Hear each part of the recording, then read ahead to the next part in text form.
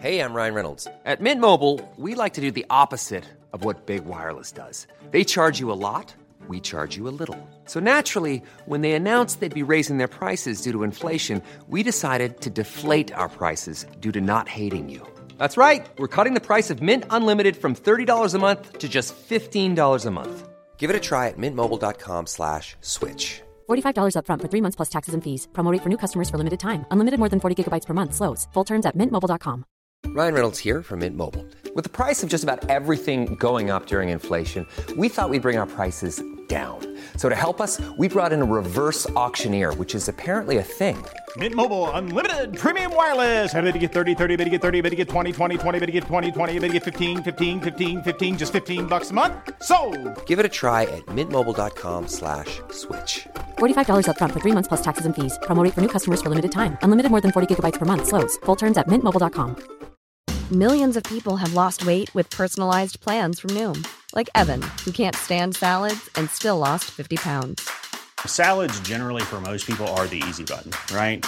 For me, that wasn't an option. I never really was a salad guy. That's just not who I am. But Noom worked for me. Get your personalized plan today at Noom.com. Real Noom user compensated to provide their story. In 4 weeks, the typical Noom user can expect to lose 1 to 2 pounds per week. Individual results may vary.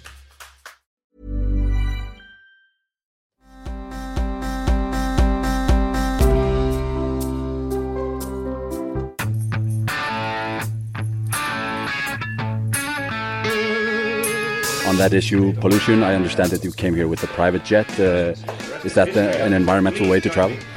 If you offset your carbon, it's the only choice for somebody like me. So we wanted to talk to you about canceling culture, if you will. We don't want to relitigate the allegations that you're making, Mike, because we understand where you are.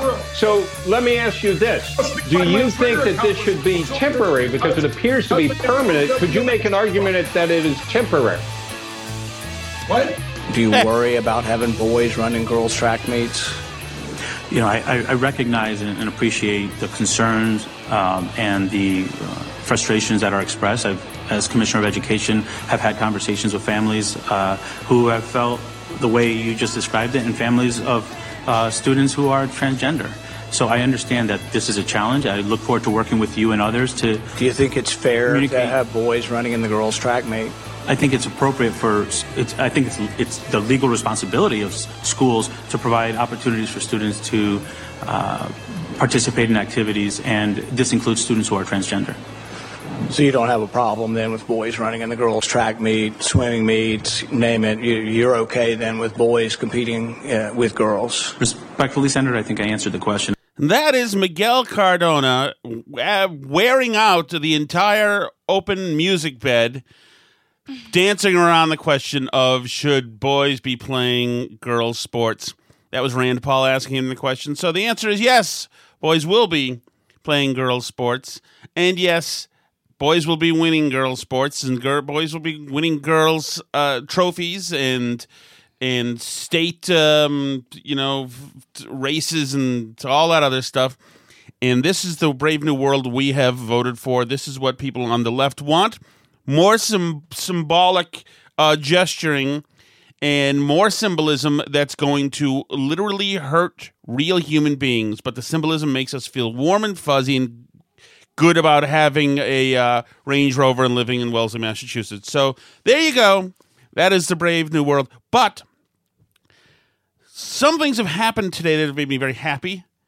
Very happy. Alice Shattuck is not having a good day. Our child destroyed her cell phone, which is something she probably will not comment on because she is not pleased, and I don't blame her. I would not be pleased. I'd be screwed. And Alice, do you wish to comment on the issue? I would not like to comment on I don't blame you. I don't blame you. It was inopportune, to say the least. But, Alice, something that might cheer you up a little bit. Okay. Trending now. Oh, God. It was tragic. Maybe after Alice leaves, I'll tell you about how this happened. Trending now on Twitter is Alexandria Ocasio-Smollett. As it has been discovered, Alexandria Ocasio-Cortez was not in the Capitol building when the Capitol siege happened. She was in an adjacent office building.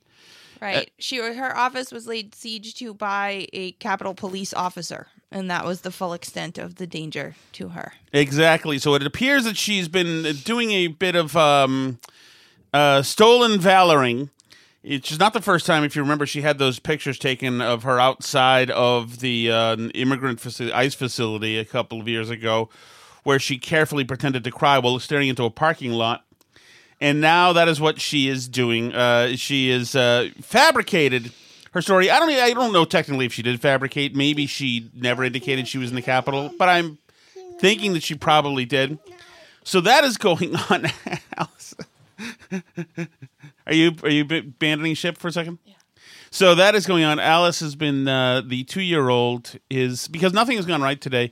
You didn't see the 2-year-old walk in because even though we have a third camera set up and we've got a piece of equipment, it doesn't work. But the 2-year-old is requiring Alice's attention right now, and she will be taking care of that. This has been not a good day for Alice Shattuck, let me tell you that. And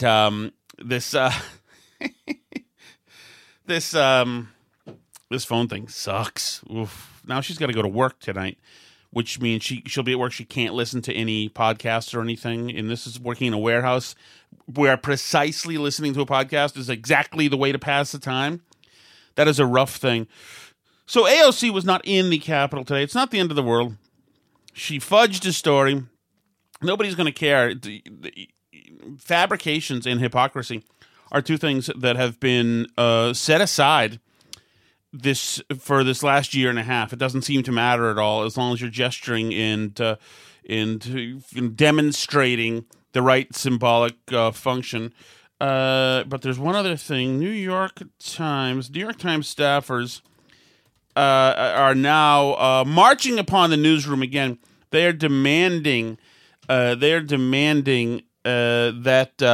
an employee of the New York Times who had apparently, allegedly engaged in some racist language on some getaway with young people.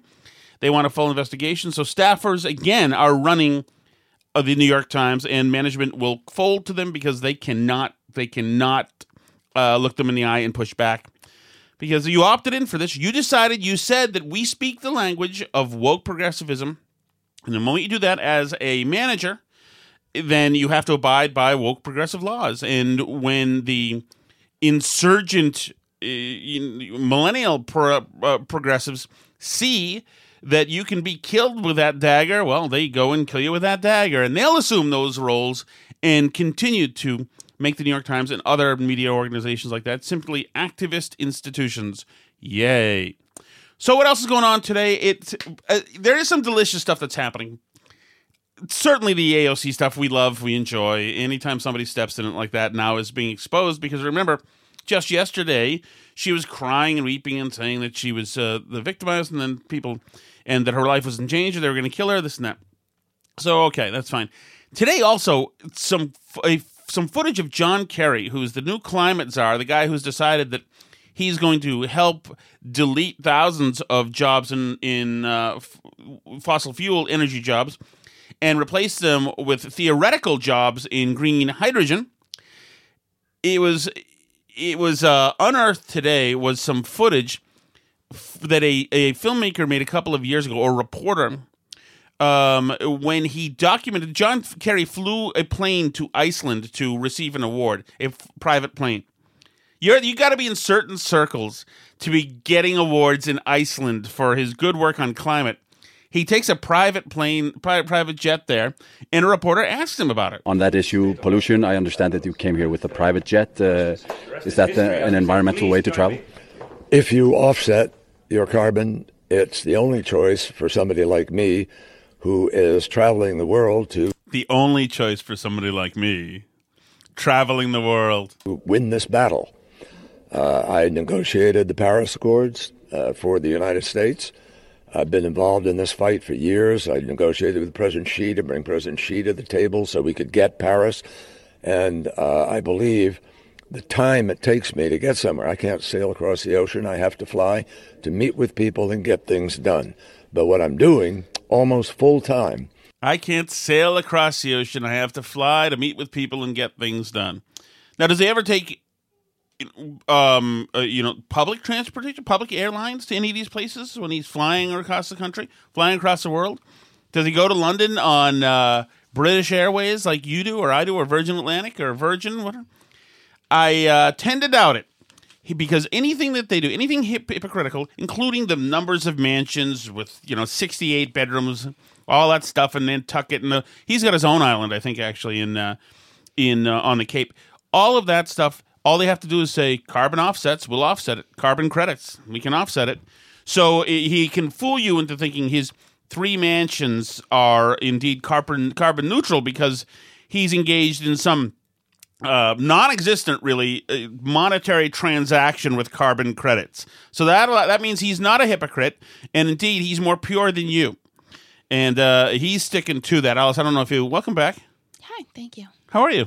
I'm great. I hope your day gets better, Alice. You look lovely today. Thank you. You always look lovely. I should tell you that more often, Alice, that I find you totally beautiful always. Thank you, honey. That is technically true, too. You can tell by my camera roll, I think, which would get me indicted. Not the way you're thinking. It's just that I take pictures of my wife because she's beautiful. That is correct, Alice? I guess so, yeah. Yeah, there you go. Nothing shady. She's aware of almost all of those pictures. All right, John Kerry. I'll play the audio again, Alice. I don't know if you had a chance to hear it. John Kerry, this is him in 2019. He went to Iceland on his private jet to collect an award for being really good at climate stuff, and he is confronted by a reporter. On that issue, pollution, I understand that you came here with a private jet. Is that an environmental way to travel? If you offset your carbon, it's the only choice for somebody like me who is traveling the world to win this battle. He's serving again. It's part of a war. He's going overseas to fight in the battle. And he's offsetting it with the good work he's going to do someday. Yeah, so someone like him. Isn't that so revealing, though, about all of the left's plans for climate? Is that people like him have no other choice but to continue to live in the lap of luxury. People like you can make different choices. Yes, he's saving the world. You are being greedy because you don't use all the squiggly lights in the house. I've actually been to that island too, by the way. The island that you mentioned, Nishan. Oh, you have? Yeah. You're kidding me. Yeah, I have. Because it's like the whole family, like the whole extended family owns it, and one of the kids that was in my class at the Waldorf school was like her mom is like in that family. Unsurprisingly, her mom's first name was Muffy. But oh God, that's perfect. But yeah, so we did a couple field trips there where we went and stayed there overnight. Actually, you're kidding me? Yeah. Wow. Yeah. You're someone like you. I met someone like me. Yeah. So I've been to Nishan, the private island of John Kerry's. How awesome is that? So it's got docks and stuff. Oh yeah, there's. Tell me how they live, Alice. It's very like New England waspy. Like there's like lots of open green space. It was either like fall or spring when we were there. Oh, so it was off-season. Like very gray and like ocean. We saw ospreys, and that's like that ocean bird of prey. Like we saw an osprey nest, and there's like lots of mud and farmland and like piping farmhouses. plovers. And probably I don't remember that. Oh, that is mud and farmland. That is too beautiful. And reeds, like farmhouse. Yeah, exactly. And like farmhouses and like It's good to be that. someone like me. So. It's good to have that. My goodness. I negotiated the Paris Accords for the United States. I've been involved in this fight for years. I negotiated with President Xi to bring President Xi to the table. In other words, my resume shows I'm a really good person. Mm-hmm. I deserve carbon credits, and I'm getting help myself to some. So I can take all the private planes and live in my own island with my own grid. You don't understand. You just have to pay a little more money, and then you can fly in the private jet. You could get Paris, and I believe the time it takes me to get somewhere. I can't sail across the ocean. I have to fly to meet with people and get... I can't sail across the ocean, People need to press the flesh with me. It's very important to people. There's no way to remotely meet people, Even in 2019, I believe Zoom was around. But no. I have to take the private plane to Iceland for an award, you see. It's hugely important that I accept this award and stream my pollution creating aeronautic machine across half the earth to do it. It was an award for me, don't you see? Mm-hmm. Not something they can send you, or not something that you can wait for. There's a shelf life on these awards. Mm-hmm. Oh man, things done. But what I'm doing almost full time is working to win the battle of climate change. And in the end, if I offset and contribute my life to do this, I'm not going to be put on the defensive. He is free and clear of having to worry about his own soul. His soul has been redeemed. He can tell you about it because he's in a battle. He's offsetting, and he's changing the world. He's saving the world for all of us. So there is no such thing. That kind of hubris is why so many politicians do so many vile things and absolutely don't see the problem. Mm-hmm. You're Bill Clinton. You can do whatever you want to the intern. You're changing the world for the better. Yeah. It's just something to pass the time. You can help yourself to Colleen Willie when she's crying in the office about her husband's suicide or, bankruptcy. You can help yourself to her. Absolutely. You deserve that. You're changing the world. John Kerry can have anything he wants. He's changing the world. Didn't Al Gore have a problem with a massage therapist too? Yes, it was thrown out though. But yes, Al Gore was smart in getting on the ground floor of the climate game. I'm sure that's where Kerry learned it and said, "Man, that is a smart thing to do." Mm-hmm. So that is that. John Kerry is out there doing well. Meanwhile, Alice, bad news for you. Mm-hmm. And me, and if you had the ability to text anymore, you would know this, but you don't, unfortunately, because a tiny miscreant destroyed your life today. My phone was thrown into a toilet. Oh, God. So bad news for all of us, actually. Alice, you know how I promised you that, just 3 cents right now, I promised you that I'd have a new Lambo by the end of this month? Did you? Yes. Well, I'm getting killed in the market. Oh, what did you invest in? Can we know? Yes, I bought 3.2 shares of AMC Theaters.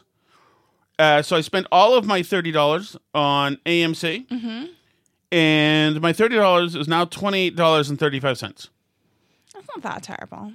Well, I understand that, Alice, but my journey to a Lambo, so I can be someone like me, is delayed even more. Well. No. What else? What should I invest in next? Should I move my money? I don't know. Hey, you know what? I'll take your stock tips if you'd like to. Just let me know. I don't know anything, but I would like a Oh, my God! Oh, no. I thought I was back to 30. No, I'm not. I'm at 28.35. Yeah, so it's going to be quite some time until I'm someone like me, unfortunately. But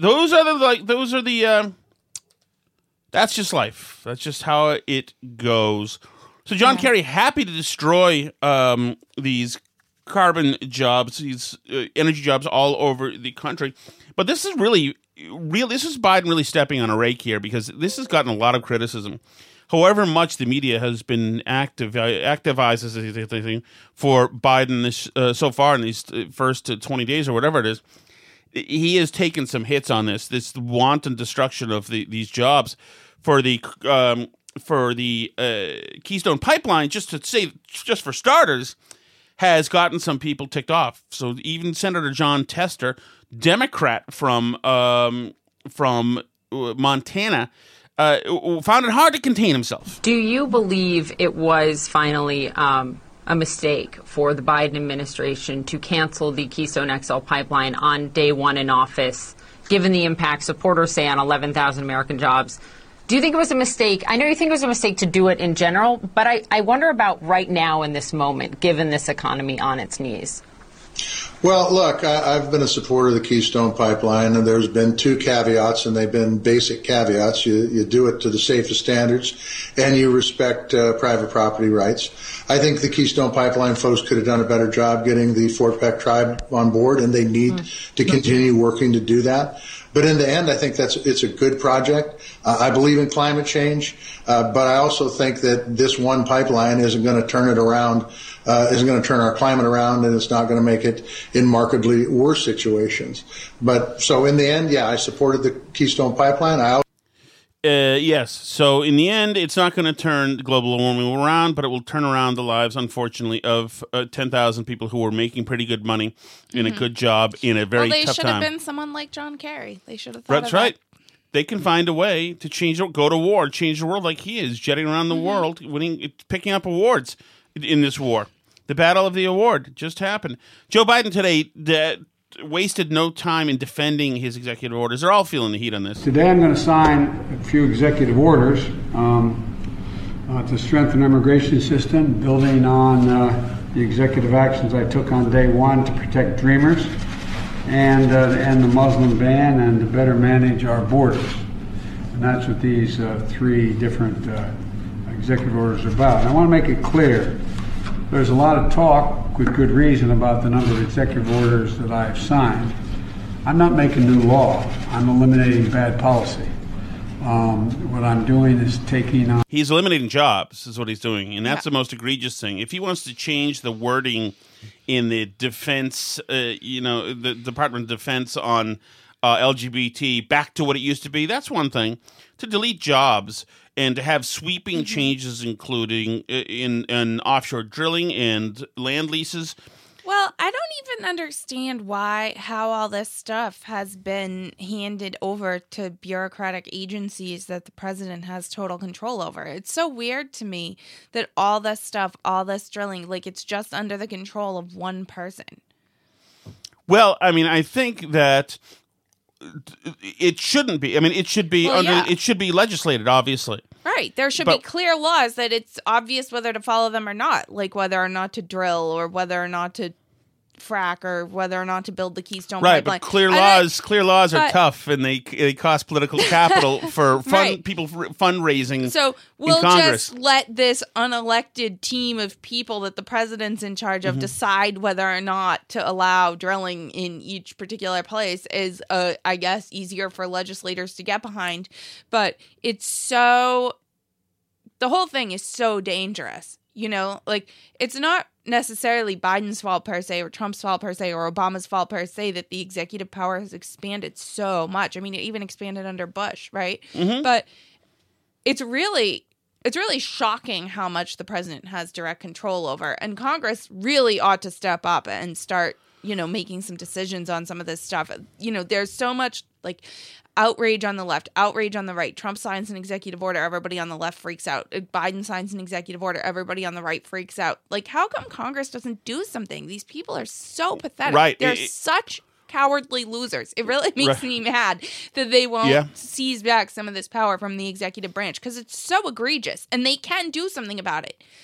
Right. You're right about that. And also, first of all, special interests and lobbyists are encouraging them not to do something about it, and the in-kind donations and all the money's into the coffers. And I think that's fine. I think that there should be interest in lobbyists in Washington, D.C. because there are legitimate interests in lobbyists around. But when so much of your job is like the kid of a lobbyist. Right. But when so much of your job is fundraising and you've got these huge voices for the banking industry and for this industry, the automobile industry, the green industry, this industry, all of which also have their own relationships.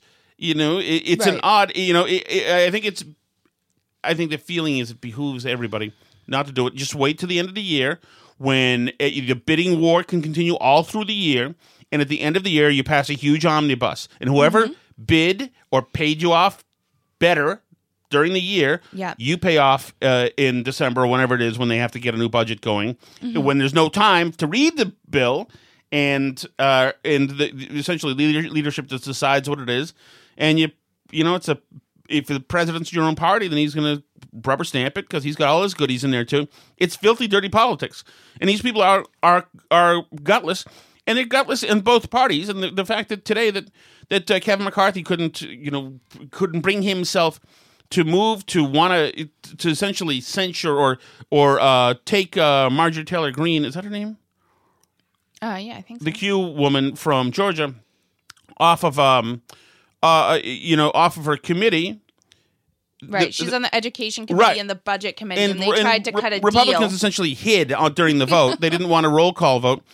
because they didn't want to tie themselves to the vote going on there because they're scared that the Trump enthusiasts, and they might be Trump enthusiasts, will throw them out, will primary them next time, and so they're all wimps, and that's on the right, and they're wimps on the left. These are disgraceful people. All of these politicians are disgraceful people. Right. You know, I'm not about to like strap on antlers and a beaver pelt and, you know, storm the Capitol. Right. But these people all deserve to get thrown out. All of them. I don't care. I don't have any that I'm emotionally attached to. I've never been a term limits guy, but I think we should throw these people out. I think every president should be thrown out after one term, and everybody in Congress should be thrown out after one term. That's every 2 years for a rep. You know, right? good, because then you eliminate the incentive to need to fundraise from these groups because it's so toxic that they're just all like, it's a long-term gig. I mean, until we moved up here, Ed Markey had been my representative either in the House or in the Senate since before I was born. Right. Continuously. And I'd moved a few times around the state of Massachusetts, and he was always either my congressman or my senator. Yeah, well, it almost goes. I mean, the I same guess he's still my senator now, even though we moved up here. Yeah, so my whole life, I'm 33 years old, almost 34, and my whole life, Ed Markey's been representing me in Congress. He's been there just about as long as Biden has. He's been there forever. It's crazy, and it's the same with Biden. I mean, get a freaking day job. It's incredible. Their job is trying to make lobbyists happy in Washington, D.C. Yes. If you look at some of the congressmen, I think it's Richie Neal out in the west part of the state in Massachusetts. You know, he almost all of his donations, all of his big block donations from healthcare companies. So, you know, you decide you don't have to go there and press a flesh and go to rubber chicken dinners every night. You need big donors, consistent donors who can help bundle and help take care of you. So you can, you know, and that's what they do. So healthcare, Joe Biden was a credit card company. Obviously, he's a Delaware guy, so he's bringing home the bacon for Delaware, giving them protections, etc. And that's how the racket works. But I don't want to make people upset. Or it's a beautiful day to celebrate, Alice, because guess what? What? We've had another first in the White House. So there are still key positions that have not moved through the confirmation process that we are eager to see move forward. We have seen, though, some progress in the last week or so, and a number who have moved forward. Former Mayor Pete Buttigieg, of course, yesterday just confirmed as the first LGBTQ secretary in a cabinet. He's going to play a pivotal role on our economic planning, but there's more to be done. By the way, LGBTQ, Pete Buttigieg isn't LGBTQ. No, he's none of those. He's just G. Right? Yeah. He's only one. By the way, confirmed as the first LGBTQ. Can't he just be the first, like, guy who's Pete Buttigieg, who's a Secretary of Transportation? But no, and also, of course, there's some... right. There's a problem. There's a factual problem. I'm sure Daniel Dale is on this right now. Joe Biden is his own man. His campaign is run by Democrats, many of them conventional Democrats for many decades, and there are no shadowy figures. Right. As Richard Grenell was his own man, and he was also married to a man and a cabinet member. Weird. So I guess he didn't need Senate confirmation, and that's why he doesn't count, according to them? Right, because he was interim, whatever, but he was a member of the cabinet, so it didn't matter. Yeah, I mean, it seems they need the firsts. It's the thing they need, the firsts. Many years ago, Alice, before I met you and became, before I was schismatic, Chemleric, cholera. What is it when you're good to women? I opened the door for them. Chivalrous? Yes, before I was chivalrous, Alice. I had a girlfriend, and she said, I said, do you want something for Valentine's Day? Should we do that? Whatever. This is like, I don't even know, I was 21. And she said, no, we don't have to do anything. We'll just do our own thing, whatever. And so I didn't do anything. And for Valentine's Day, she was shocked and offended and heartbroken. Mm-hmm. And she was like, I can't believe you didn't do anything for me Valentine's Day. I said, Jesus, really? Jesus. And I said, you told me not to. She said, I can't believe that you're breaking my heart, whatever. And I said, okay, how about we go now, and I'll take you somewhere, and we'll go out for Valentine's Day and get you something nice, okay? And she goes, okay, that's fine. So, like, it just occurred to me, okay, I see. It's just one of these things you got to do because even if it's I mean, that's even if it's that kind of shameful that like I already missed Valentine's Day, but you groveled, so I'm gonna now replay Valentine's Day and not miss it, and that's all it took, and that is all it took. And she was happy and beaming that I did stuff for her on Valentine's Day, even though it was shameless. And that's what it is with the left, with the Democrats now. Just give them their firsts, okay? Give them the gesture because it makes them feel important and good about themselves, and pat them on the head and say, "There you go, okay? We went to Cheesecake Factory, okay? Now is it good? Yes, it's good now, okay." Have we been to Cheesecake Factory, you and I? Is there Cheesecake Factory? Is that over? Yeah, so we tried to, and the kids still talk about this actually. We tried to go to a Cheesecake Factory, but the wait was too long, so you wouldn't. Tom doesn't, for those of you who don't know, Tom doesn't do waits at restaurants. No, of course. Tom doesn't wait for seats at restaurants. If there's a wait, we just can't go there. So often there's like a 20-minute wait, so we end up spending another 2 hours driving or walking around looking for a different place that doesn't have a 20-minute wait. Yes, that is a Shattuck administration policy. Actually, one time when I was pregnant, we were supposed to go out and eat, and we were staying somewhere, and we left our hotel, and I said, the first thing we have to do is get something to eat because I'm absolutely starving, and I was pregnant, and that was probably around like 6 p.m., and we did not eat because we could not find a place that didn't have a wait until approximately 11 p.m. right before we returned to the hotel because guys, we forced marched marched through an entire city back and forth looking for a place where I was allowed to eat. So then at 11 p.m. we finally found a place where there was no wait and I was allowed to eat then. So that's it would probably seem damning too that I was more okay with there not being any place to eat considering I could just drink martinis and you couldn't at the time since you were pregnant. That is inaccurately stated, by the way. Yeah. So the kids talk about sometimes they've heard of the Cheesecake Factory. They almost went to one, and they know then they know they weren't allowed to go.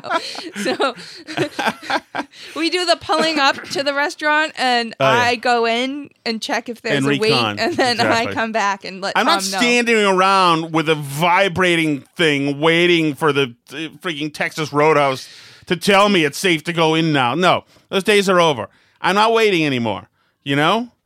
For someone like me, someone like me should be able to go right in. Me and John Kerry should be able to go right in. So, but then you end up not getting to eat for even longer because you're looking for another place.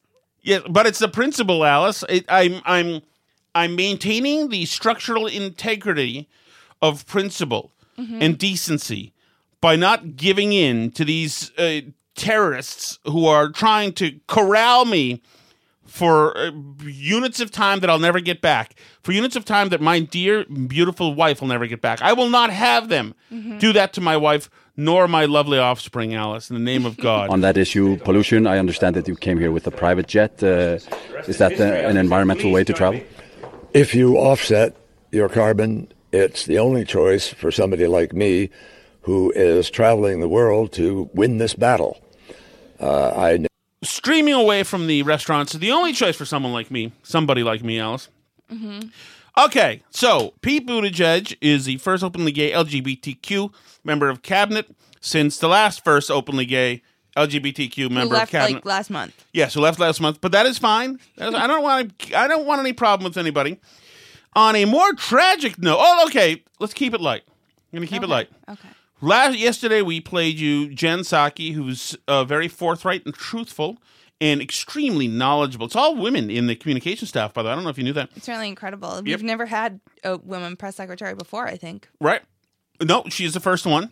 She's also LGBTQS straight. Jen Psaki, yesterday, remember, laughed and blew off the idea of this Trump Space Force. Asked whether the president has made a decision on keeping the scope of Space Force. Wow, Space Force. It's the plane of today. It is an interesting question. I am happy to check with our Space Force point of contact. I'm not sure who that is. I will find out and see if we have any update on that. A little snarky attitude by Jen Psaki. Man. It's the plane of today. What does even that mean? I don't even get that. I think that was a thing that people are saying about Space Force. Like that the reason we need a Space Force is because things going into space is the plane of today. Like so we people said that. I guess. I mean, I don't think they did. that's why she said it sarcastically. I think that she tried to formulate a quippy description of Space Force, and it failed.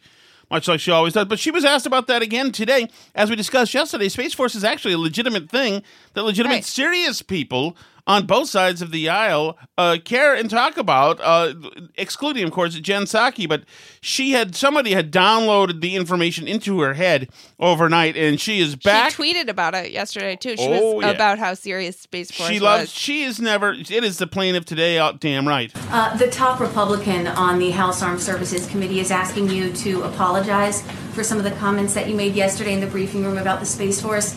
Will you apologize? I did send a tweet last night. You may not all be on Twitter. Maybe they're not on Twitter. That said, we invite the members of Space Force here to provide an update to all of you on all of the important work they're doing, and we certainly look forward to seeing continued updates from their team. But big picture here, I mean, does the Space Force have the full support? So this is very interesting. What you have here is a communication shop that is so laissez-faire, so just lazy, as a matter of fact, and so arrogant that they're now forcing the press to learn how to be journalists. Right. They don't want to be. The press doesn't want to be. They want a dumb, canned answer about the Space Force. They want to take that copy. They want to break it into, that quote, they want to break it into 3 parts. They want to write around it. They want a file deadline. Then they want to go to a Washington bar and socially distance and get plastered. That's all these reporters want to do. But she's not. When she evades and mocks and say, it's the plaintiff today, and all the other dumb stuff, then they can't do that. So now with this, when she said, I sent a tweet yesterday. Did they see that? Maybe they're not on Twitter. The reporter needs something. So the reporter has to ask a follow-up question, which sounds a lot like reporting, which is incredible to hear that it's happening during this administration because it was not meant to be. You know, they got rid of with the Acosta wave. The A-team is gone now because they did such a good job of throwing grenades at the last guy that with this guy, they don't need somebody who's throwing grenades or going to push the press secretary around. But Jen Psaki is forcing these people to be journalists. Of the Biden administration, or is the president at some point perhaps going to try to get rid of it or in some way diminish it? They absolutely have the full support of the Biden administration, and we are not revisiting the decision to establish the Space Force. The desire for the Department of Defense to focus greater attention and resources on the growing security challenges in space has long been a bipartisan issue, informed by numerous independent commissions and studies conducted across multiple administrations. And thousands of men and women proudly serve in the Space Force. As you Oh, really? Because I thought Space Force was just a dumb thing Trump did because he's dumb. Can you imagine that? Oh, Space Force, completed today. Oh, this is great. It was established by Congress, and any other steps would actually have to be taken by Congress, not by the administration. One more space question. NASA's Now, hold on, before she gets to NASA. I mean, by the way, this is a cruel third follow-up. You've hit the depth of Psaki's own depth here already. There's nothing. We're at the bottom of the pool now. To ask any more questions is asking her to bore through the bottom of the pool. I forgot what I was going to say. We'll just go to Jen Psaki. Program, which was the Trump-era program to return American astronauts to the moon by 2024. What is the president's plan? What is he going to do with that program? Is he going to keep it intact? I am personally interested in space. I think it's a fascinating area of study, but I have not spoken with our team about this particular program, so let me see if we can get you a more informed Circle back, overview Jen. of that. Circle back. Yep. By the way, another question that I need somebody to ask Jen Psaki in the press briefings that they probably won't do because they're wimps, but I think today was a perfect opportunity since we were speaking about LGBTQ2IA+ people is that in August of last year, August 5th, 2020, Jen Psaki actually tweeted, only in 2020 does #LadyG get to push a bunch of debunked conspiracy theories while questioning Sally Q. Yates, an American hero. What's the context of that? It's about Lindsey Graham. Oh, wow. Lady G is a derogative term that the left uses for Lindsey Graham because suggesting that he could be a cabinet member. They feel that he is a not out gay person, which they feel is worthy of oh my God mockery. So, and this tweet is still up from her verified personal account. That sounds and so I'm really curious, how if she considers that an okay term to call people that she feels are too effeminate to be in Congress or what. I can send you the link to the tweet right now if you want. But so I would really like, since we're on the topic of LGBTQ people and how they fit into our government or not, or, how we should treat gay people in government or anybody in government as we talk about whether or not they could be gay speculatively, I think that that's a fair question for... well, I would say so, Alice, considering the guy at the top is very sensitive to the issue. These two men, well-dressed, leaned up and hugged one another and kissed one another. I'm getting out of the car at the light, and I turned to my dad. My dad looked at me and said, Joey, it's simple. They love each other. Joey knew how to be tolerant in 1946 when he first ran into gay guys. A lot of you are very successful businessmen and women. If you were at a fancy restaurant in Washington 5-6 years ago at an important business meeting, and a gay or lesbian waiter came up, or transgender, spoke with a lisp or demonstrated they were gay or lesbian. Feather boa. And someone at that luncheon table made fun of that person. No one would have said anything. No. Except Joe's dad. I want you to literally think about this. Today, if that same thing happened, the other 4 or 5 people at the table say, you horse's tail, get out of here. You've got a horse's tail in the press shop right now. I know, maybe he should call her a horse's tail and see how it goes. Because it's fascinating to me that the left, with their firsts and their this and that, and their organizations to push this stuff, like, they just... It's shocking to me how they then treat people who aren't with them politically on other issues, that that's somehow okay for their side, and it has like real ramifications. It does. I remember talking to a good friend of mine who was very involved in TPUSA.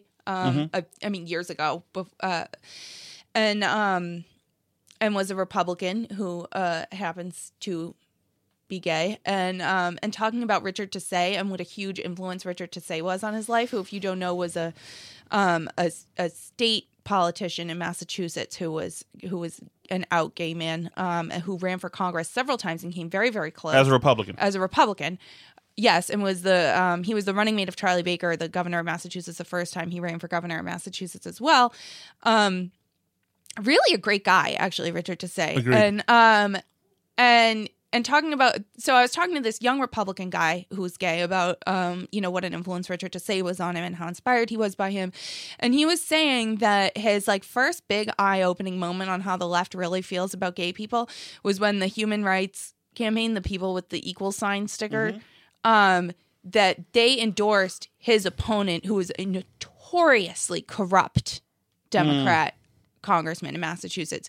They endorsed Richard Tassay's opponent. They endorsed against a moderate gay Republican. They endorsed a corrupt, longstanding Democrat congressman in Massachusetts because he was a Democrat.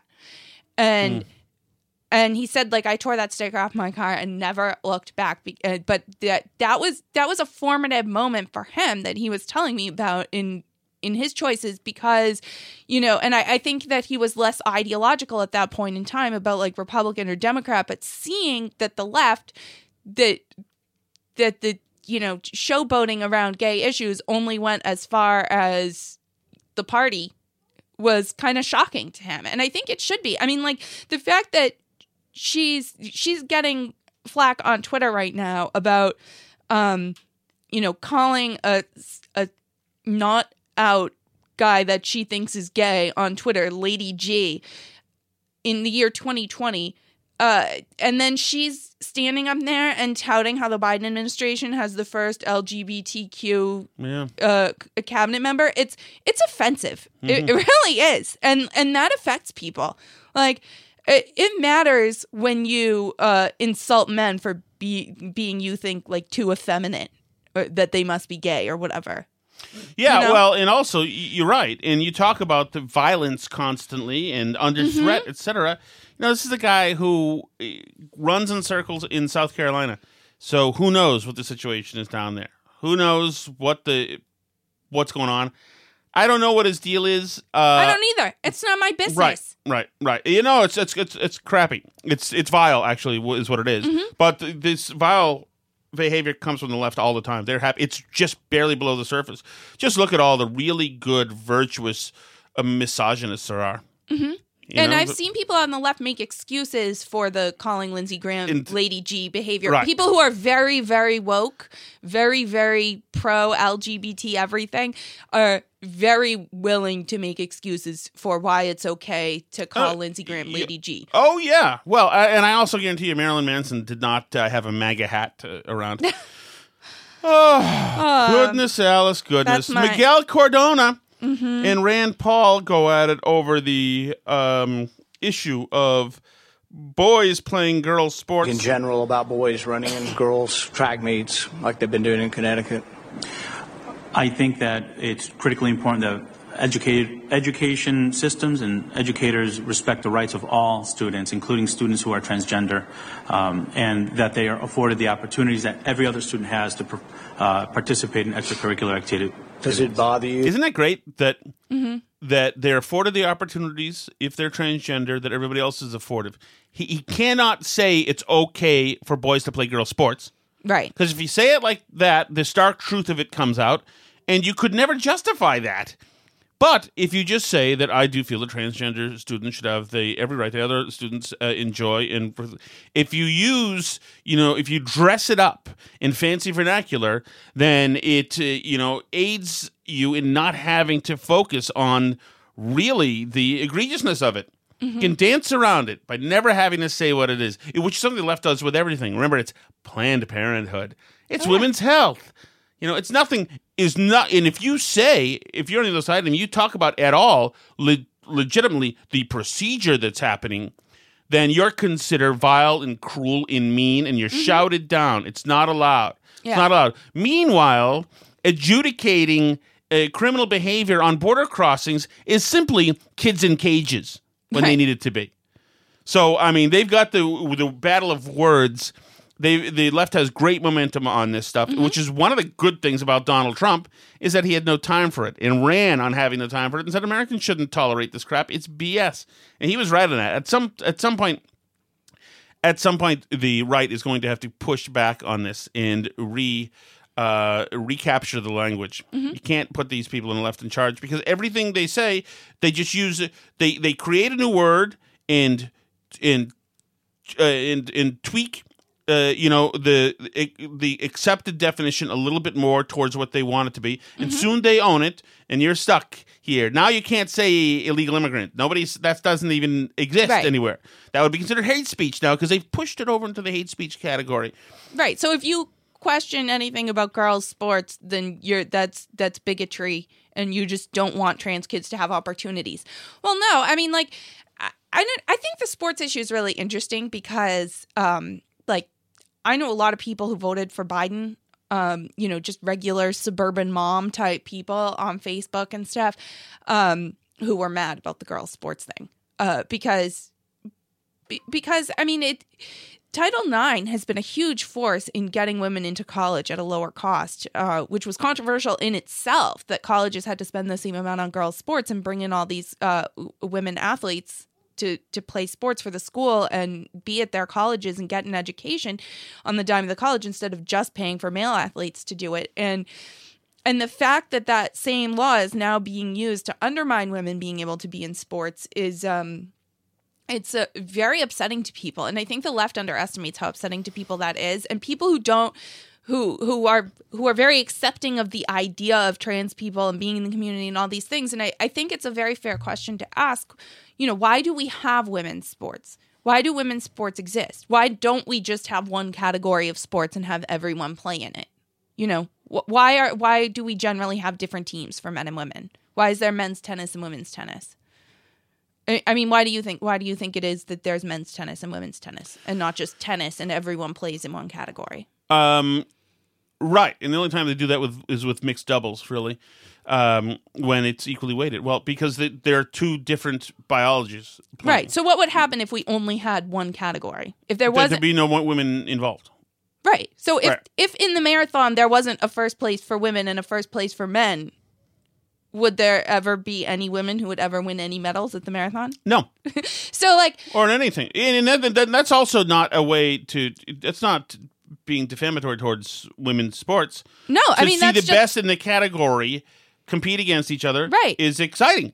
Right. It can be exciting. That's why we have those. That's why we had women's sports. That's why that became a thing, that we have women's sports, because, people wanted there to be opportunities for women to show how good they were at stuff for being women. Right. And, so I would say to people that we already have the category that's for everybody. And that's the quote unquote men's sports. That's for everybody to play in, The men's track meet, that's the everybody track meet, right? Like men's track, that's an interesting point, that's for everybody. And then we have a category that's for people that were born women and still remain women. And because they're not as good at the sport. I mean, like, it sounds mean to women to say this, but like, that's how it is. That we have a category for people who are a very certain category of people that biologically are at a disadvantage in sports. Well, what would you say to people who, if you're a transitioning guy or whatever, what would you say to a trans woman? Why are they? Some people on the left would say that's a biological woman. I would say that we have a category that's for everyone. That's inclusive to everybody. Yeah, but they consider themselves a biological woman, and they have people, backers, including the medical community, saying that that person is a biological woman. Well, then we should just eliminate women's sports altogether. Then if it's that hard to define what a woman is, which I don't think that it is. I think that, that it's obvious. But if you're taking... With a very extremely few number of edge cases, there are people who are intersex. But somebody who's transitioning who might be taking blockers or whatever, a biological guy who then becomes a woman... and to suggest that is a biological woman if that person were a biological woman, they wouldn't have needed to transition.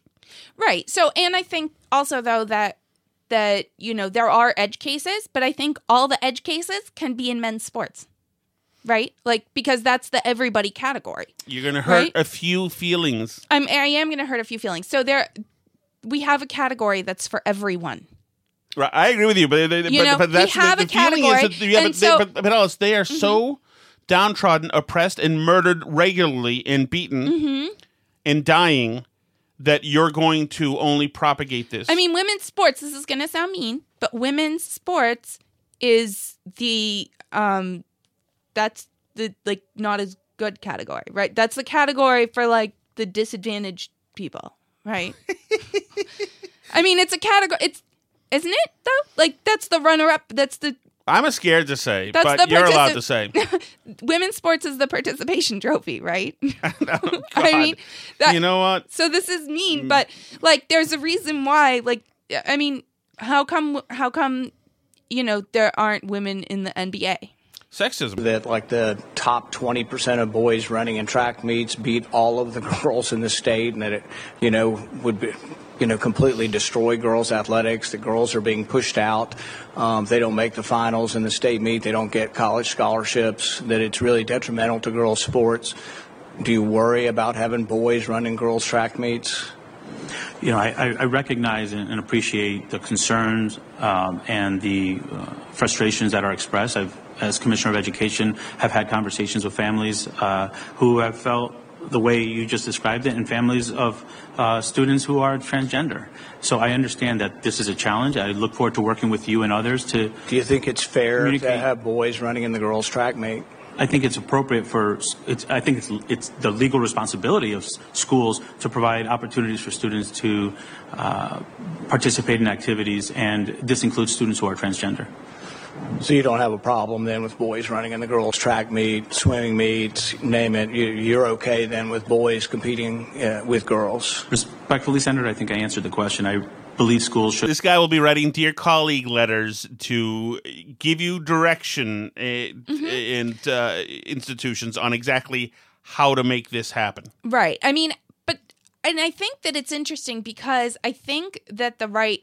So you said I'm going to hurt feelings, like calling women's sports the participation trophy, right? Like, but it's true. Like, women aren't as good at sports. That's why we have women's sports as a thing, and it's good for women that there are women's sports because, otherwise they wouldn't be able to compete in sports at all.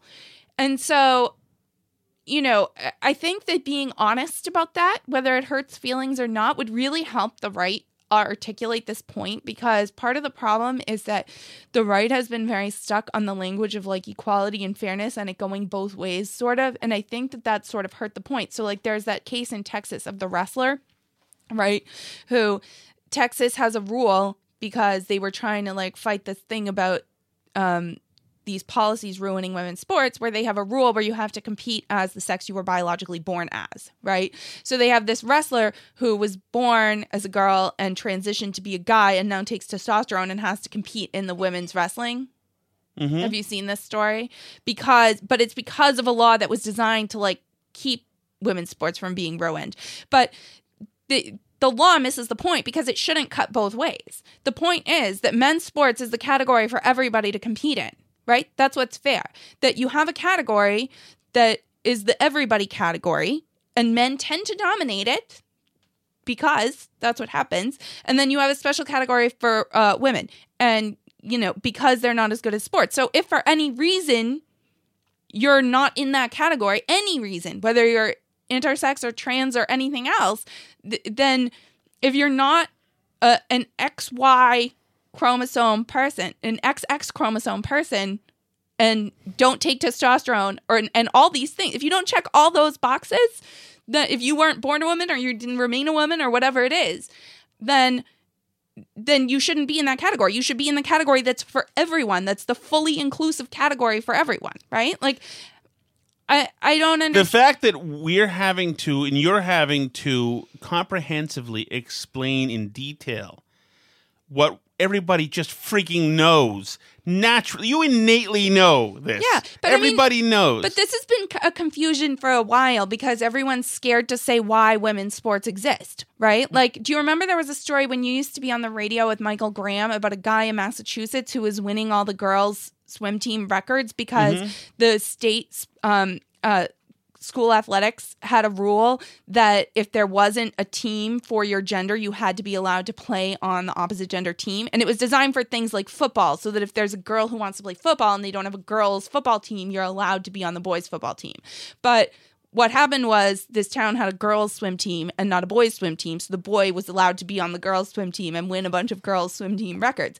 But that's dumb because the rule should never have cut both ways to start with. The rule should have been, if there's not a girls' team, the girl can play on the boys' team, but not vice versa. Because are you suggesting that boys and girls are different? I'm suggesting that boys and girls are different, yes. I don't like this. I'm going to sell it. Offer the opportunity for students to engage in extracurricular activities, even if they're transgender. I think that's their right. All right. Well, a lot of us think that that's bizarre, not very fair. I come from a family that has a lot of girls who have competed in college athletics, have been state champions, and frankly, some boy that's 6'2" competing against my 5'4" niece doesn't sound very fair. I think most people in the country think it's bizarre, that it's just completely bizarre and unfair that people, and you're going to run the Department of Education, you've got no problem with it. That concerns me. And I think this kind of thing is going to lead to really just the vast majority of America just wondering, who are these people that think it's okay? From what planet are you from? Ooh, nice parting shot by Rand Paul. It's not going to matter. Miguel Cardona will be sworn in as your Department Secretary of Education. Of course. That said, Alice, he's going to have a very early decision to make because Rochelle Walensky, who is the new CDC head honcho, came out today and said something Quite interesting. But I also want to be clear that there is increasing data to suggest that schools can safely reopen, and that safe reopening does not suggest that teachers need to be vaccinated in order to reopen safely. So while we are implementing the criteria of the advisory committee and of the state and local guidances to get vaccination across these eligible communities, I would also say that safe reopening of schools is not, that vaccination of teachers is not a prerequisite for safe reopening of schools.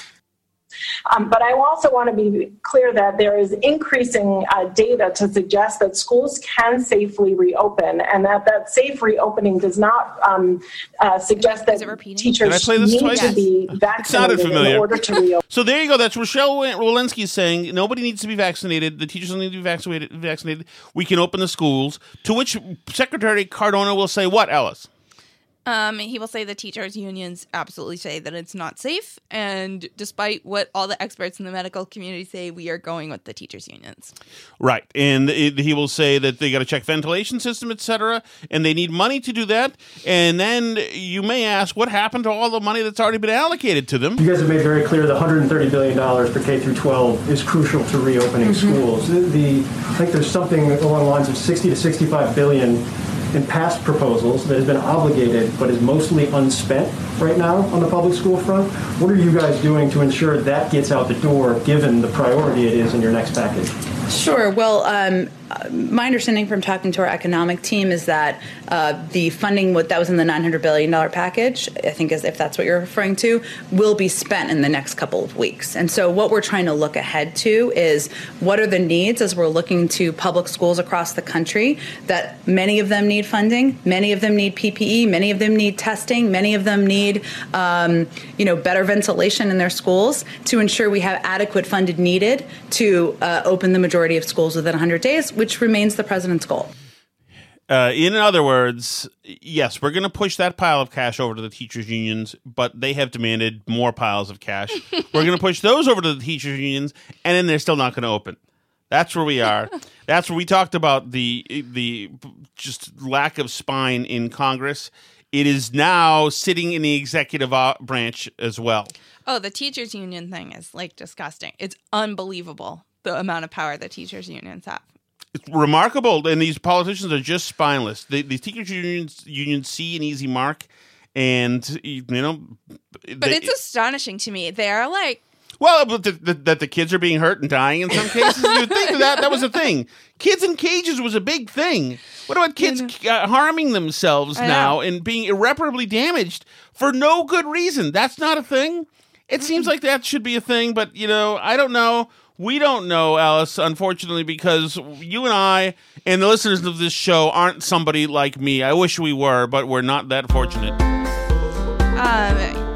I know. I wish that we could be somebody like me, but if you want to find somebody like us currently on Twitter, you can find us at Burn Barrel Pod. We're at facebook.com/Burn Barrel Podcast. You can send us an email, burnbarrelpodcast@gmail.com, and you can check out our YouTube channel, the Tom Shattuck's Burn Barrel YouTube channel, where you can like the video versions of the podcast, you can comment, you can subscribe wherever you listen to podcasts. C'est la vie. By the way, a sibling of somebody on this show is rocking a 1570 shirt at the gym today, Alice. Wow. Oh, you didn't see that. You don't have a phone. Oh, no, I don't have a phone. I'll check it out. Is it on Insta? It's on Insta. I'll check it. Tired of ads barging into your favorite news podcasts? Good news. Ad-free listening is available on Amazon Music for all the music plus top podcasts included with your Prime membership. Stay up to date on everything newsworthy by downloading the Amazon Music app for free. Or go to amazon.com/news ad free. That's amazon.com/news ad free to catch up on the latest episodes without the ads.